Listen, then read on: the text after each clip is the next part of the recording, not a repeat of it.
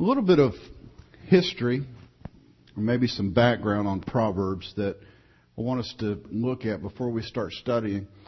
We have to be careful when we're reading the book of Proverbs not to take what they say as either prophecy or a promise.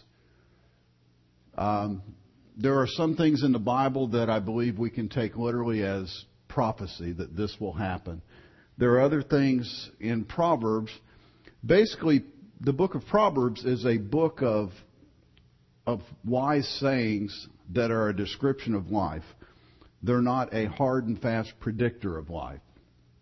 And that's important, I believe, when we go to study Proverbs, that we realize that it is just that. It's a wise saying.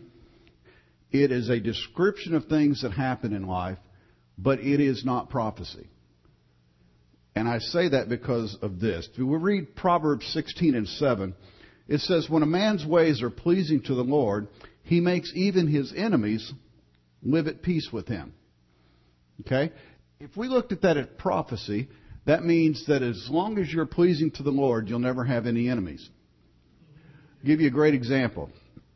Jesus Christ, while he was on earth, I believe was pleasing to his heavenly Father. He still had enemies. So we have to realize that the book of Proverbs is not prophecy. It's not a promise that this is what's going to happen. It's a wise saying of this is a pattern of life. Proverbs 22:6, and this is one of the verses that we're going to use today, but just to reinforce this whole idea, it says, "If you train up a child in the way he should go, and when he is old, he will not turn from it."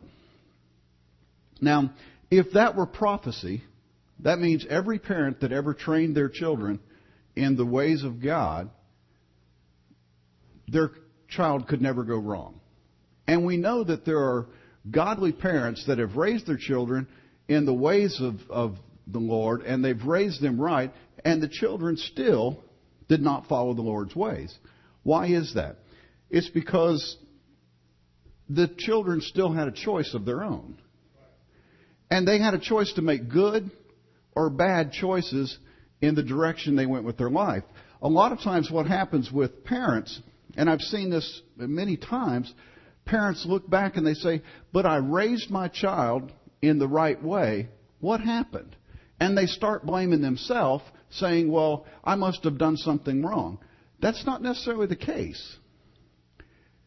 We can raise our children up in the ways of the Lord, and they still have a choice whether to live for God or not.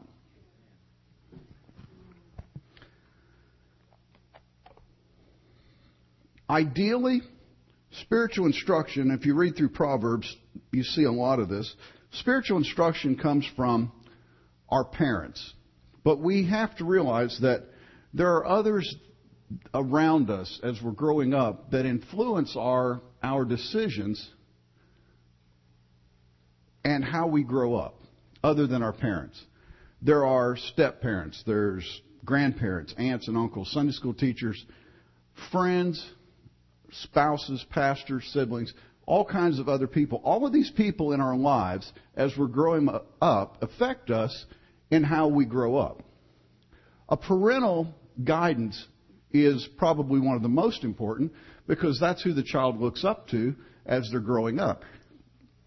But there's all of these other people that are involved in children's lives and young people's lives as they grow up that still can help shape the direction that they go.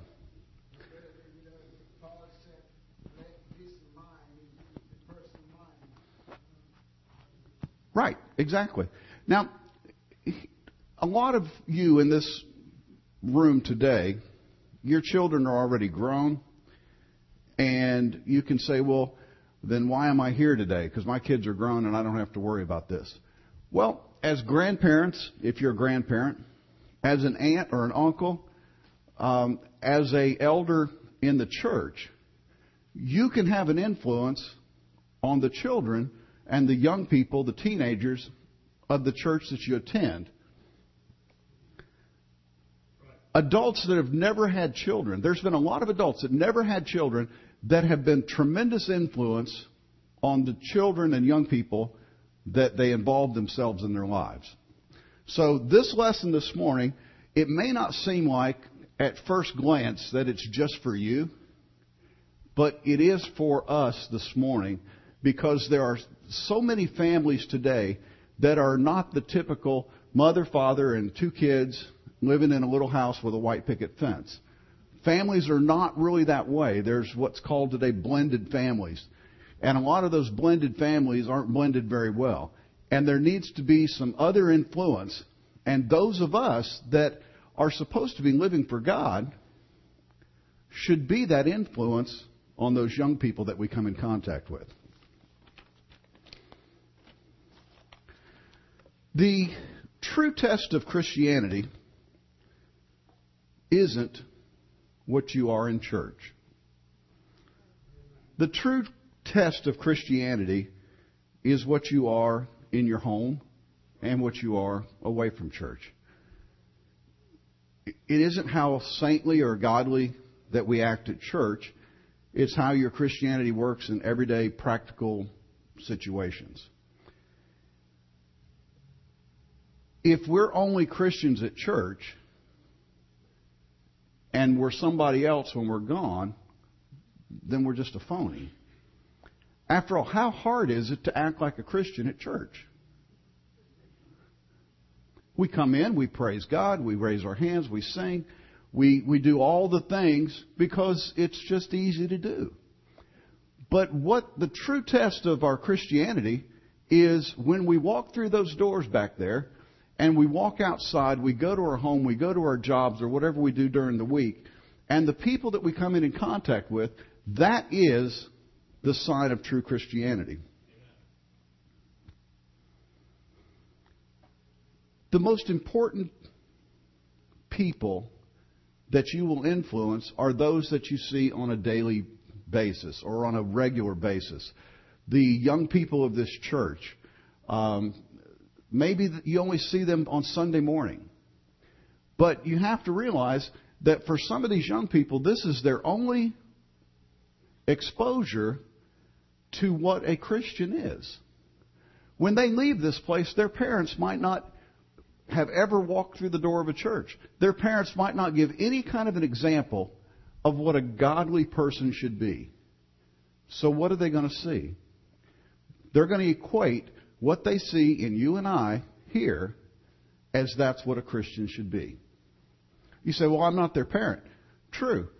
But if we really have the heart of God and we really say that we want to do things and reach out, then it is our job to show those around us that we maybe see only on Sunday morning what a true Christian is. Now, our relationship with God most definitely should affect our family. It should affect our children, our wife, our parents, whoever that is in our family. Obviously, our walk with God should affect that. I'll give you an example. There was a minister, his name was Dr. Parker. He was speaking at a church in Chicago. And after a few nights of service, the Lord had just been blessing in a mighty way through the Bible studies. They had a time of sharing where people could stand up and say what they had gleaned from all the teaching. And a lady stood up and she said, I am so thankful for these lessons and what they've done for me. I am so thankful that God loves me. I'm so thankful for this relationship that I have with God. She started to sit down and Dr. Parker said, just a minute. Does this relationship you have with God make you a better mother? Does it make you a better housewife? Are you sweeter to your husband because of your relationship with Christ? Has this really made you a better wife and housekeeper? And about that time, he felt a tug on his coattail, and the minister behind him said, press those points, brother, that's my wife.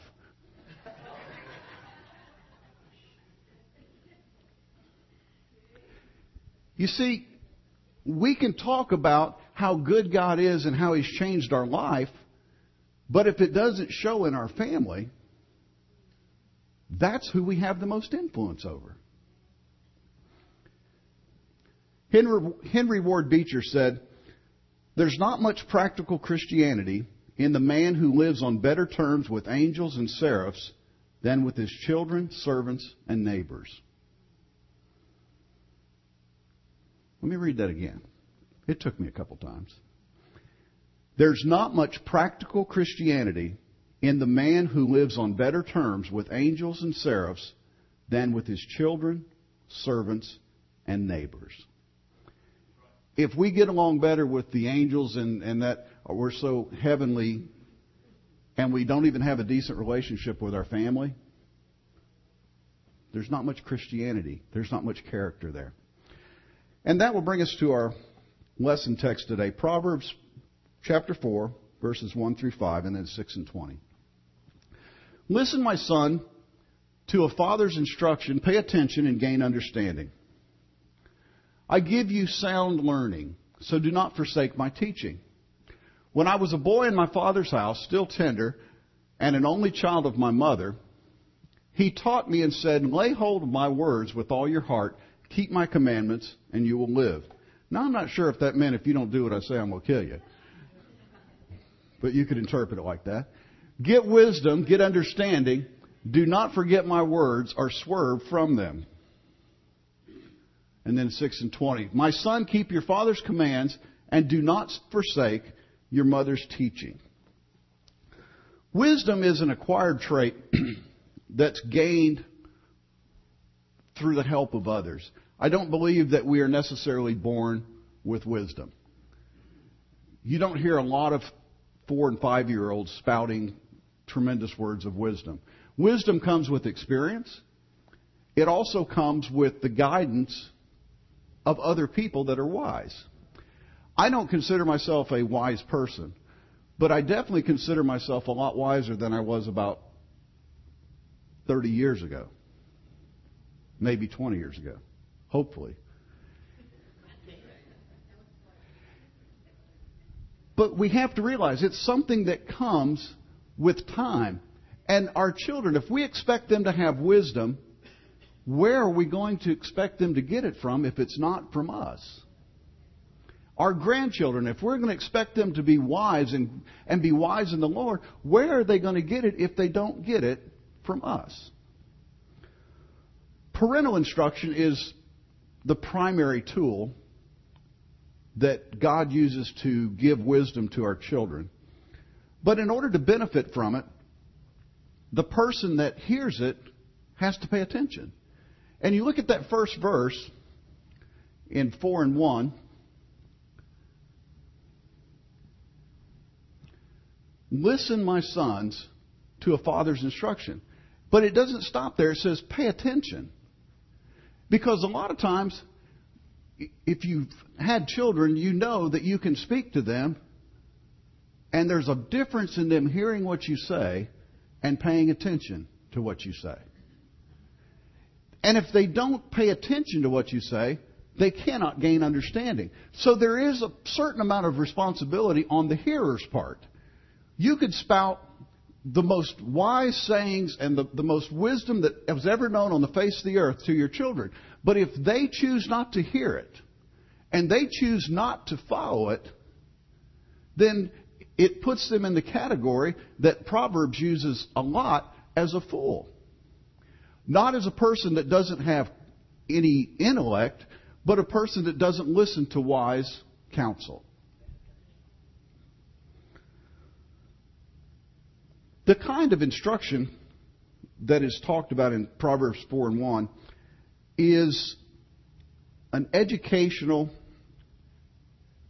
type of instruction. And it also often includes a certain element of chastisement. I think it's one of those situations where there are certain things that we tell our children that aren't just good ideas.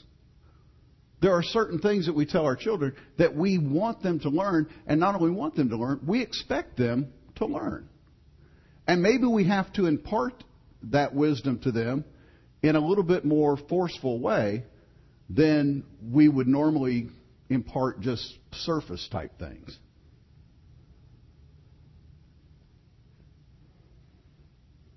The author of this passage promised that if the person hears and understands, that they receive something in return, and that's understanding. What more from a parent, as a parent, can we expect or want in our children than for them to gain understanding? To be able to quote the Bible would be great, but to understand what it says is even greater. The first term in verse 2 comes from a root that means to take. Whether or not learning takes place goes back to the hearer. You can sit in a classroom, and you look at any classroom in any school, and if you have your 25, 30 kids sitting in the classroom, it's the same teacher saying the same thing to each of those children. But not all of them walk out with the same degree of understanding. And it doesn't mean that they're not smart. They could be equally intelligent. But if they choose not to hear what that teacher's saying, they will not gain. It's their duty to take what they hear. I give you sound learning, so don't forsake it.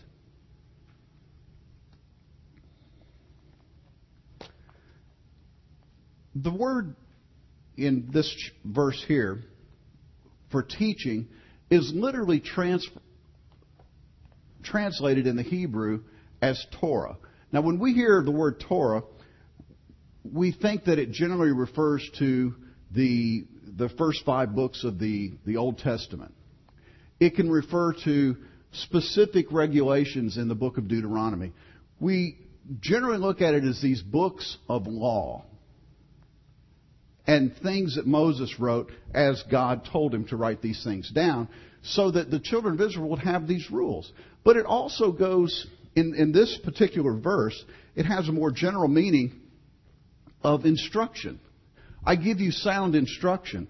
And I believe that it means that all of the commandments of God are sound instruction.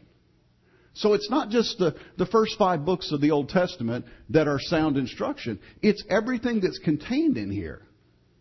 And if we can impart the wisdom that is in this book to those younger people around us.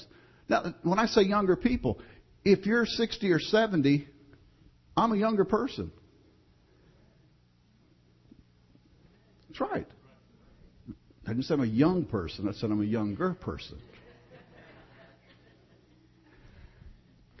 But we can impart wisdom and correction and instruction to those younger people around us.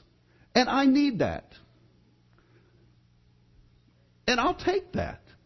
I've had people come to me in the last, even recent years, and just tell me I was wrong about something. And you know what? Thank you. If I'm wrong, somebody should tell me I'm wrong. Right? Isn't that what these scriptures are saying? We look at it so many times like all these scriptures are pertaining only to little kids that are like under 6. But it's not. It's talking about wisdom being imparted from an older person, an older, wiser person, to a younger person that may need that wisdom. And that's why it affects everybody in this room. We can't get off that easily and say, well, I've already raised my kids and, their kids are almost grown, so I'm out of this. I don't have to pay attention. That's not what it says.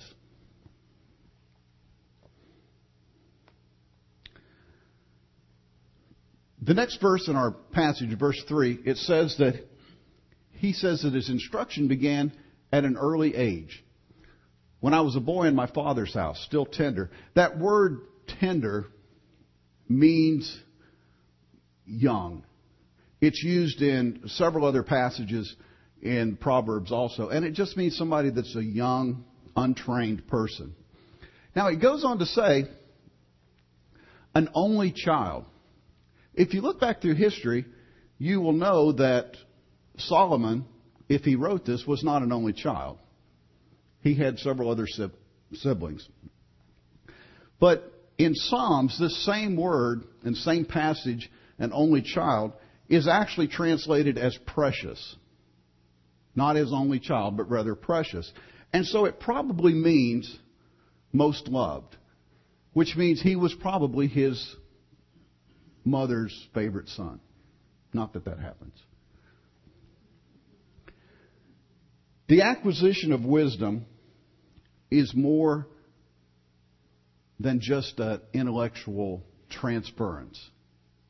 I believe that wisdom has to go beyond just our knowledge and our mind. I believe that it goes further than that into what we call our heart. Because if it's just surface, it doesn't mean anything. I mean, I can quote my multiplication tables because they're in my head. But they don't mean a whole lot as far as when it comes to, I can't say them with passion. 2 times 4 is 8. There's just nothing passionate in that. So we can have things in our head and not really have it in our heart. But the things that come as parents and grandparents and as elders, those things that come from us to those that are younger than us have to go beyond their head, and they have to become a part of our heart. And I believe the only way that that will happen is if those that we're speaking to see that it's in our heart and not just in our head.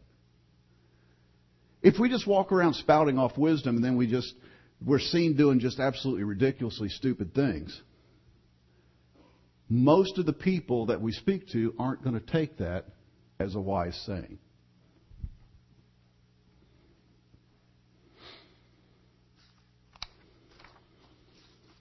So what is important to our children and grandchildren and those around us? If you ask most people in the world today, they say, well, it's the necessities of life, the food and clothing, a place of shelter, a place to live.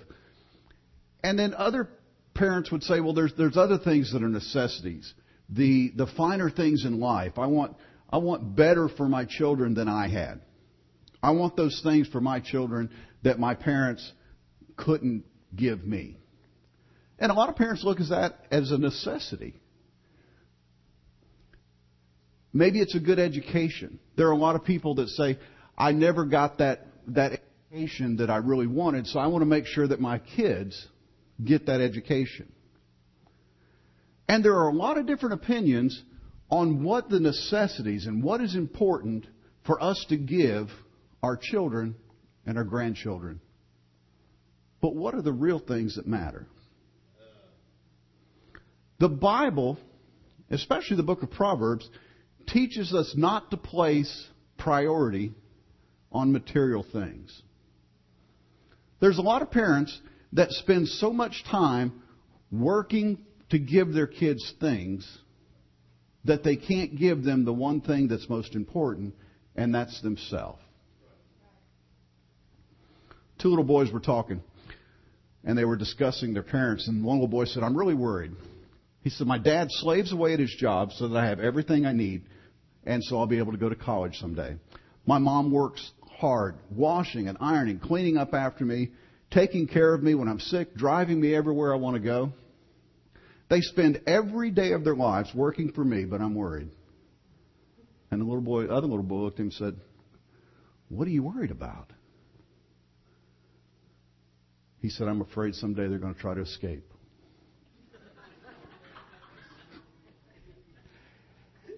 And a lot of kids today have grown up with just that mentality that my parents are here to do nothing else but to give me stuff. You know why? Because that's really all their parents give them. Now, I'm guilty of that to an extent. I will take blame for that. And I don't think there's anything wrong with giving our children things. I don't think there's anything wrong with providing material things for our children, as long as it's balanced with the Word of God. When it goes way one way, then there's something wrong.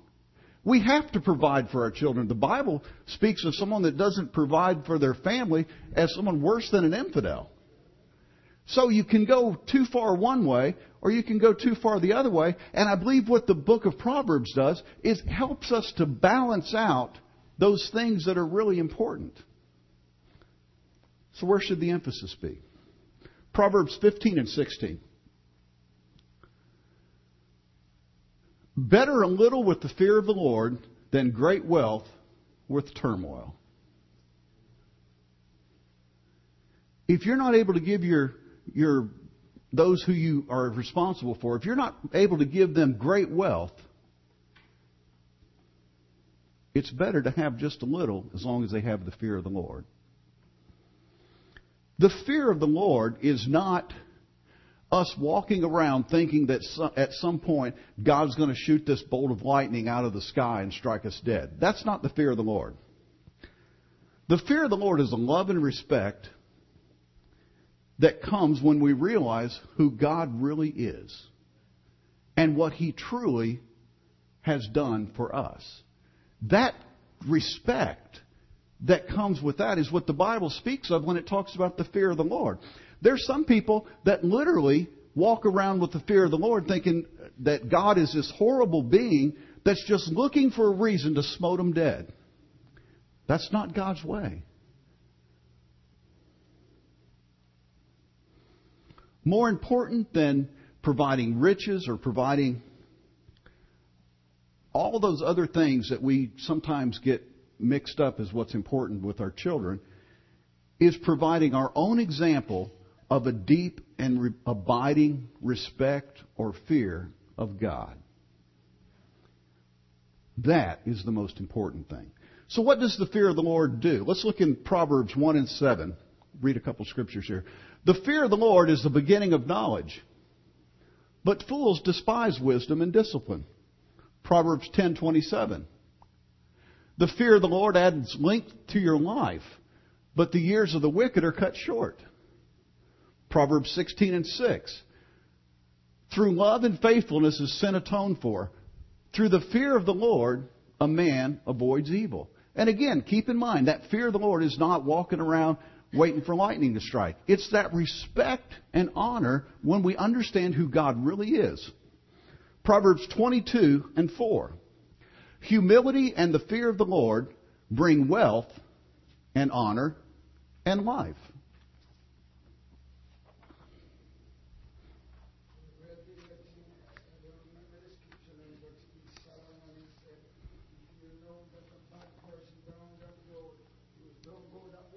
Sure.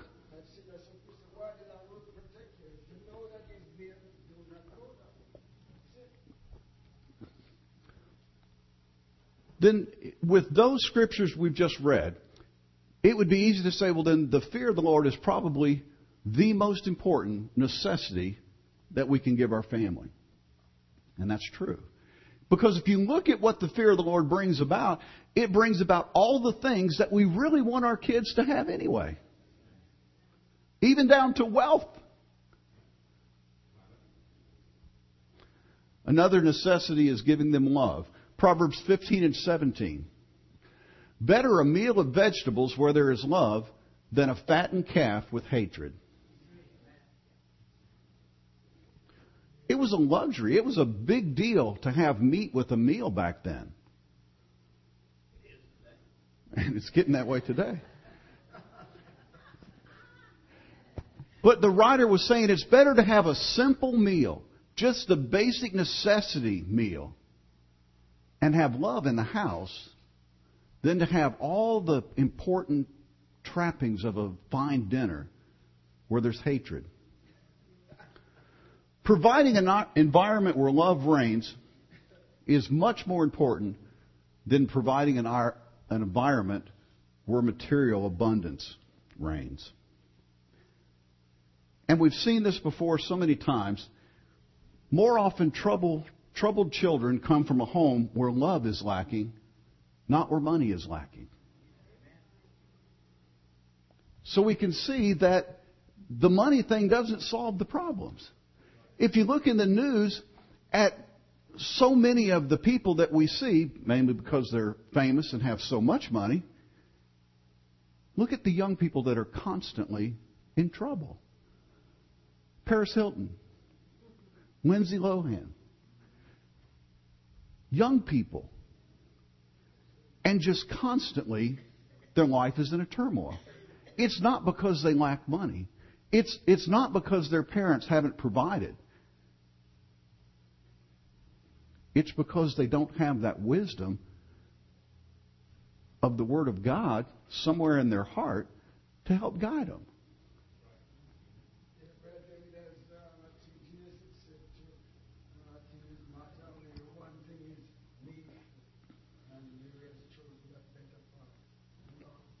That's right. Where there is peace and tranquility in a family, material affluence matters very little. Now, again, don't get me wrong. I'm not saying that it's wrong to have lots of money. I believe there are wealthy people that give their children an awful lot of stuff that still impart the Word of God to them, and they grow up healthy, good adults. It's balance. The scripture we read says, basically, what value is there in wealth if there's always fighting over the thing that it provides? Better is a meal of vegetables where there's love than a fattened calf with hatred. A wise parent, grandparent, guardian, whatever your situation may be, realize that spiritual provisions are more important than material ones. When God's wisdom is truly followed, and this is important, when God's wisdom is truly followed, it won't be necessary to go without the material things. Well, why do you say that? Proverbs 20:7. The righteous man leads a blameless life, and blessed are his children after him. It doesn't say you'll have to be poor, and your children will have to be destitute because you live a godly life. It says that here that your children will be blessed. Matthew 6:33. But seek ye first His kingdom and His righteousness, and all these things will be given to you as well.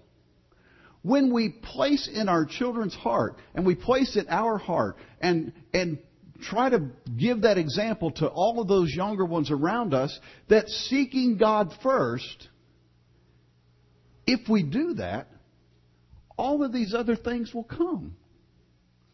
But what happens is, a lot of times we get it twisted that we go looking for all the other things, and we say, when I get all of that, then I'll go and find God. It's not what the Bible says.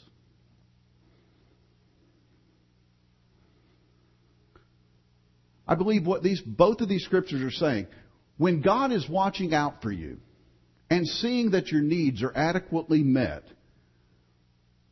and He's taking care of that, then what we should do is take care of the things and focus on the things that are the most important. God has promised He'll take care of us. We don't have to focus on getting. If we focus on living a godly life and living for God and following the principles and what the Bible says and imparting that to our children and those around us, God will take care of us.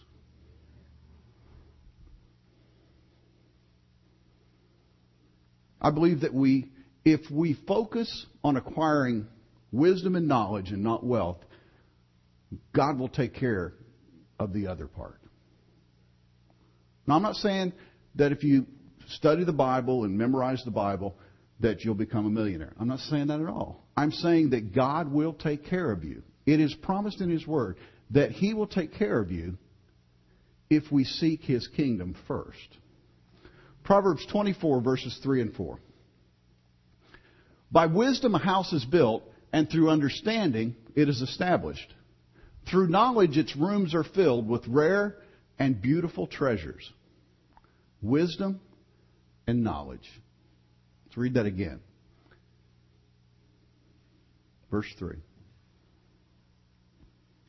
By wisdom a house is built. Through understanding it is established. Through knowledge its rooms are filled with rare and beautiful treasures, wisdom, understanding, and knowledge.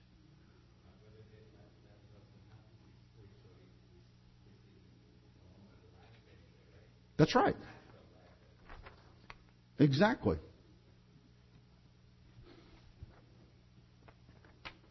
Let's go to Proverbs 10 and 1.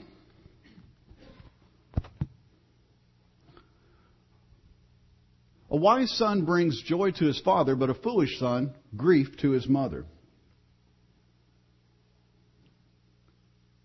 Train a child in the way he should go. When he is old, he will not turn from it. Proverbs speaks an awful lot about children respecting their parents. Proverbs 20 and 20 says it pretty bluntly.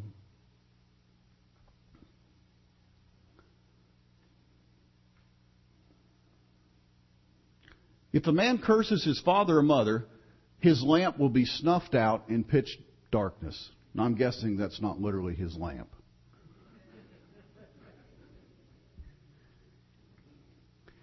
During the time of Moses, the law said that disrespect to their parents, if children were disrespectful to their parents, they were to be taken out and stoned.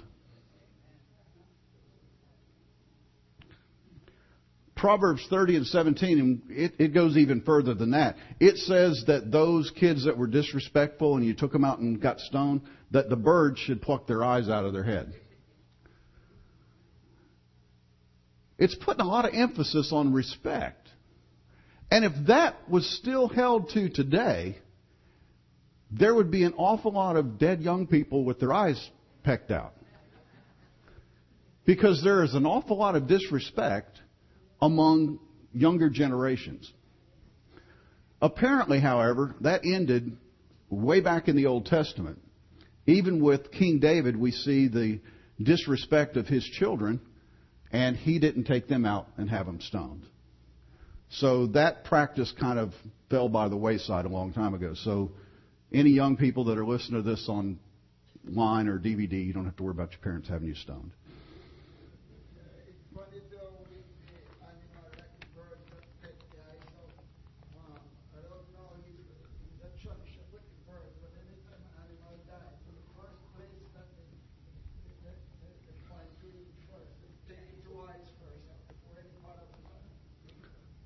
I did not know that. The next passage of Scripture we're going to read, that's what it says. The next passages of Scripture we're going to read, in fact, the first 9 verses of chapter 31, the book of Proverbs, are attributed to a king named Lemuel. And if you've read the background on this and read behind the Scriptures we're going to read today, you might question, well, who is Lemuel? Some scholars believe that these passages of Scriptures were written by King Lemuel or his mother, especially the part about being an excellent mother. The name Lemuel, however, does not appear anywhere else in the Bible. It does not appear in the biblical list of kings of Judah or Israel. It is not mentioned anywhere else. So who was Lemuel? A lot of scholars believe that this was a symbolic name referring to Solomon. The word Lemuel is made up of a combination of Hebrew terms that mean dedicated to God. So if you go all the way back to Proverbs 31 and 1, where it says, the sayings of King Lemuel, an oracle his mother taught him, most likely that would be the sayings of King Solomon, an oracle his mother taught him. According to one of the rabbinical traditions of the Jewish faith, Solomon's mother, who was Bathsheba, came to him the day after his wedding and taught him these sayings that are recorded in this chapter. So it makes sense that you see that it says in the introduction, an oracle his mother taught him. This passages of these scriptures are taught to a lot of Jewish children and have been memorized by a lot of Jewish children over the years. And we'll see a little bit of why that is so important as we go back to Proverbs 31, 26 through 28. Speaking of a godly mother, she speaks with wisdom and faithful instruction is on her tongue. She watches over the affairs of her household and does not eat the bread of idleness.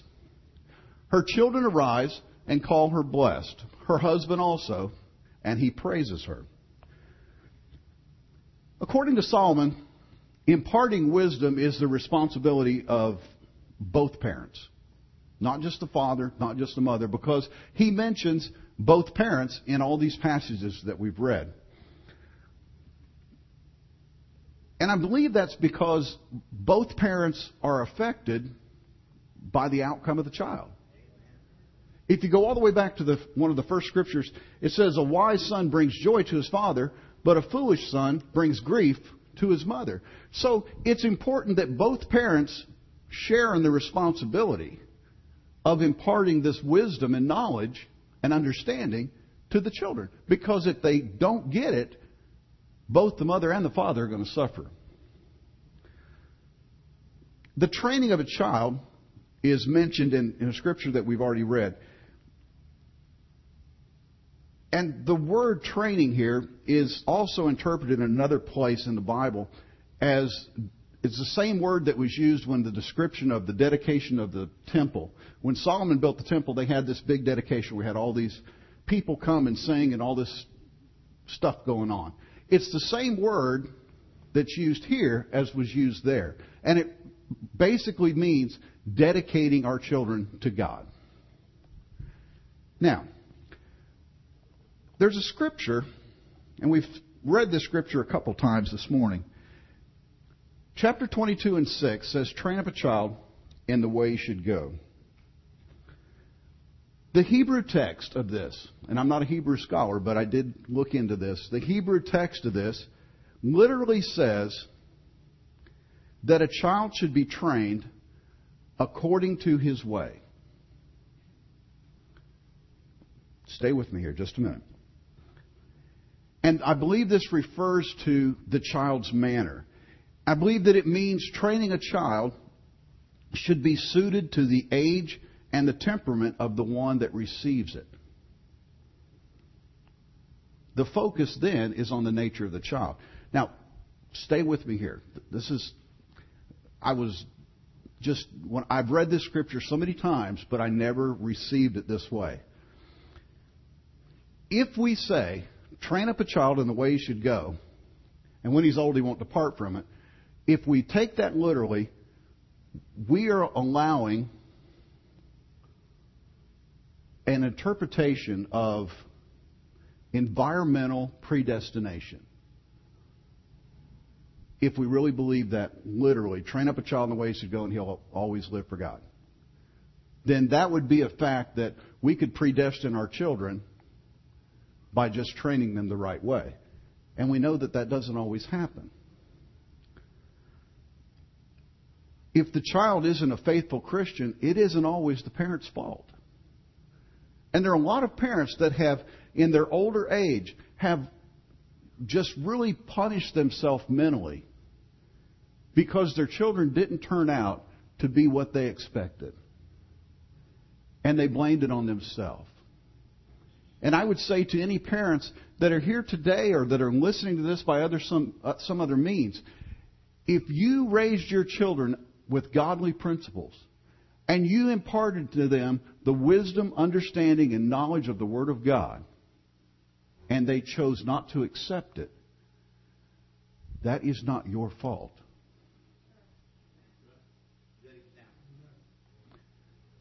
If you gave them the godly example and you did everything. Exactly. There's an example sitting right there. My mother gave me a godly example for 66, well, not 66 years ago. She's dead before I got to church. But, and I done as I pleased till 6 years ago, thinking that, Mama didn't know what she was doing. Mm-hmm. And in a sense, now, I didn't really feel that way about it, but I mean, that's the way you lived. that's the way I tried to live and show myself, hey, this is the right way to do it. Right.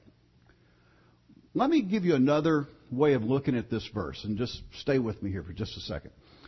Literally, this verse can be translated, train up a child according to his way. Now, follow me just for a minute. Don't take me outside and stone me. I believe what that really means is to train a child according to his or her inclinations. For example, you don't try to force a child who is mechanically inclined to become a doctor or a lawyer. Rather, bring the child up according to his or her aptitude. And if you do that, they will most likely continue in that direction.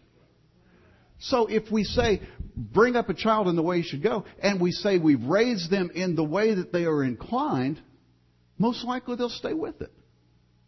If you have a kid that from the time he was 3, all he wanted to do was do building blocks, and then he built stuff in the garage, and, he could go out in the garage and build a rocket that could go to the moon, and yet we don't want him to be an engineer, we want him to be a lawyer. He might become a lawyer, but he will be the most unfulfilled lawyer that ever lived.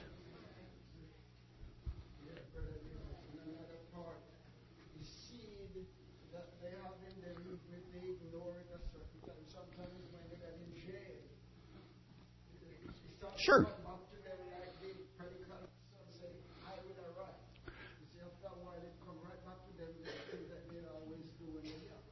Exactly. It doesn't always happen that way, but a lot of times it does. But I still believe that into every child is born inclinations. If you take an apple seed and you look at it under a microscope and you take it apart, there are no directions in there for that seed that when you put it in the ground and it grows to produce apples. But there is no chance, and I can say this with authority, I believe, there is no chance that you put that seed in the ground and it grows tomatoes. That seed has an inclination that is God-given, and that's what it is supposed to be. As parents, I believe that we need to be wise enough to look at our children and see what their inclinations are and help them to go in that direction that they're inclined to. There was a famous composer named Haydn, and he was one of, I believe, 6 children. His parents wanted him to be an attorney. They insisted that he become a lawyer. He went along with it through the first year of college, and he finally said, look, this is not what I am. This is not what I want to be. I'm a musician. I want to be a musician. And Joseph Haydn became the father of the string quartet. He wrote symphonies. He wrote some of the most amazing things we've ever seen.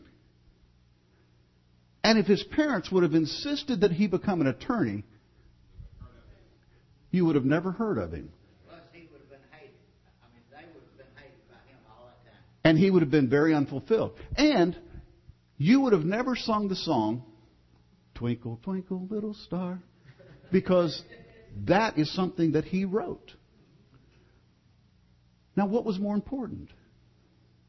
His parents' wishes for him to become a lawyer, or what his inclination was in the direction that he felt like that was in his heart? I have a very good friend named Lanny Wolf, and he just wrote me a letter this week and said this in the letter.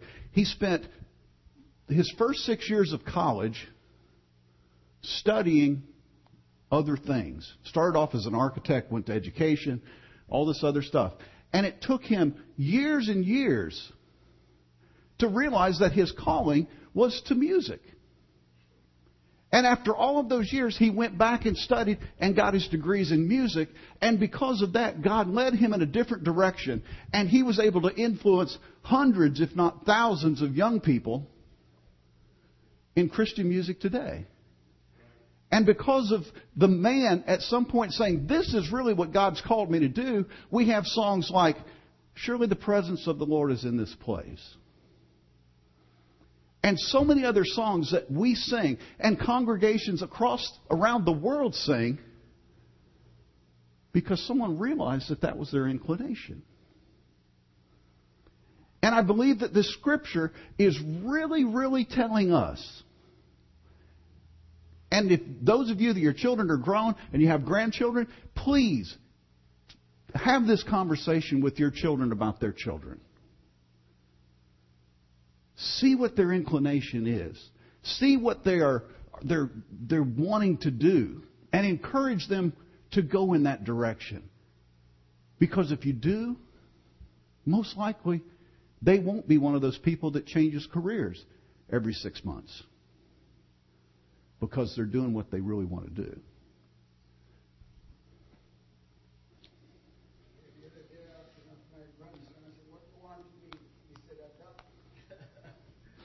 Nothing wrong with that. That's where my son's headed. This verse, and I'm going to cut this a little bit short here. This verse, like so many others in Proverbs, is most likely giving us practical advice in raising our children. And maybe even without any spiritual implications. Maybe just practical child-rearing advice. But I will say this. Trying to force a child to go against their aptitude may encourage that child to rebel in all areas of parental influence, including the spiritual ones. Because at some point they get in their mind, well, if I'm not going to listen to them about this, then I'm not going to listen to them about anything. And once that rebellion's created, it's hard to bring under control.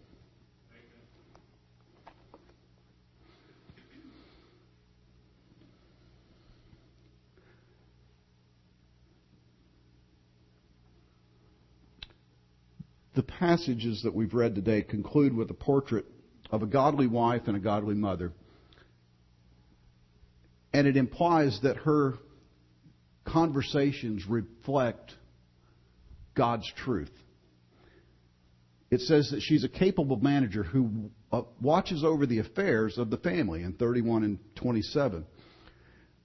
That same term, when it talks about this mother that watches over the affairs of her family, is the same word that's used in Proverbs 15 and 3. And look how it's translated here in Proverbs 15 and 3. The eyes of the Lord are everywhere, keeping watch on the wicked and the good.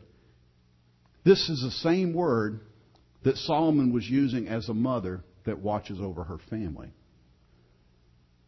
And sometimes as little kids we believed that the eyes of our mother was everywhere. In the Hebrew text, there's two different kinds of blessing. The first one's offered by the children, is really an expression of admiration. And then the second one that's mentioned is offered by the husband, and it's an expression of gratitude and praise. That's what it says. We as husbands, we need to respect our wives, and we need to show them our gratitude. We need to praise them for the things that they do, all the things they do. Amen.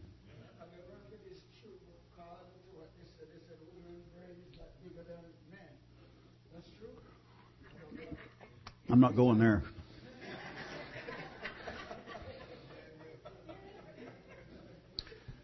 See, that's wisdom.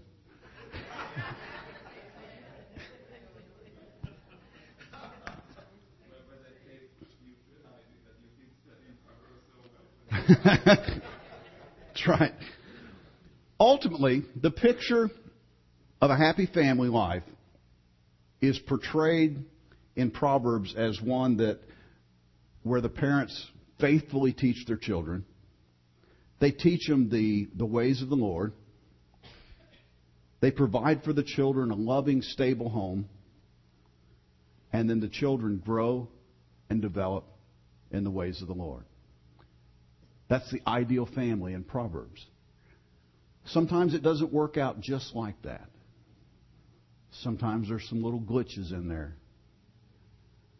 But I will assure you of this. The promises of God are still the same. If we have made choices that have changed the direction of some of those things, that was our choice. But I will assure you of this, that God still wants His best for you. He wants His best for your children. He wants His best for your grandchildren. He wants His best for all those that you come in contact with that you have influence over. But it's up to us as believers to take what we know and the principles we know in the Word of God and the wisdom and the knowledge and the understanding that we have and impart that to those around us. God bless you.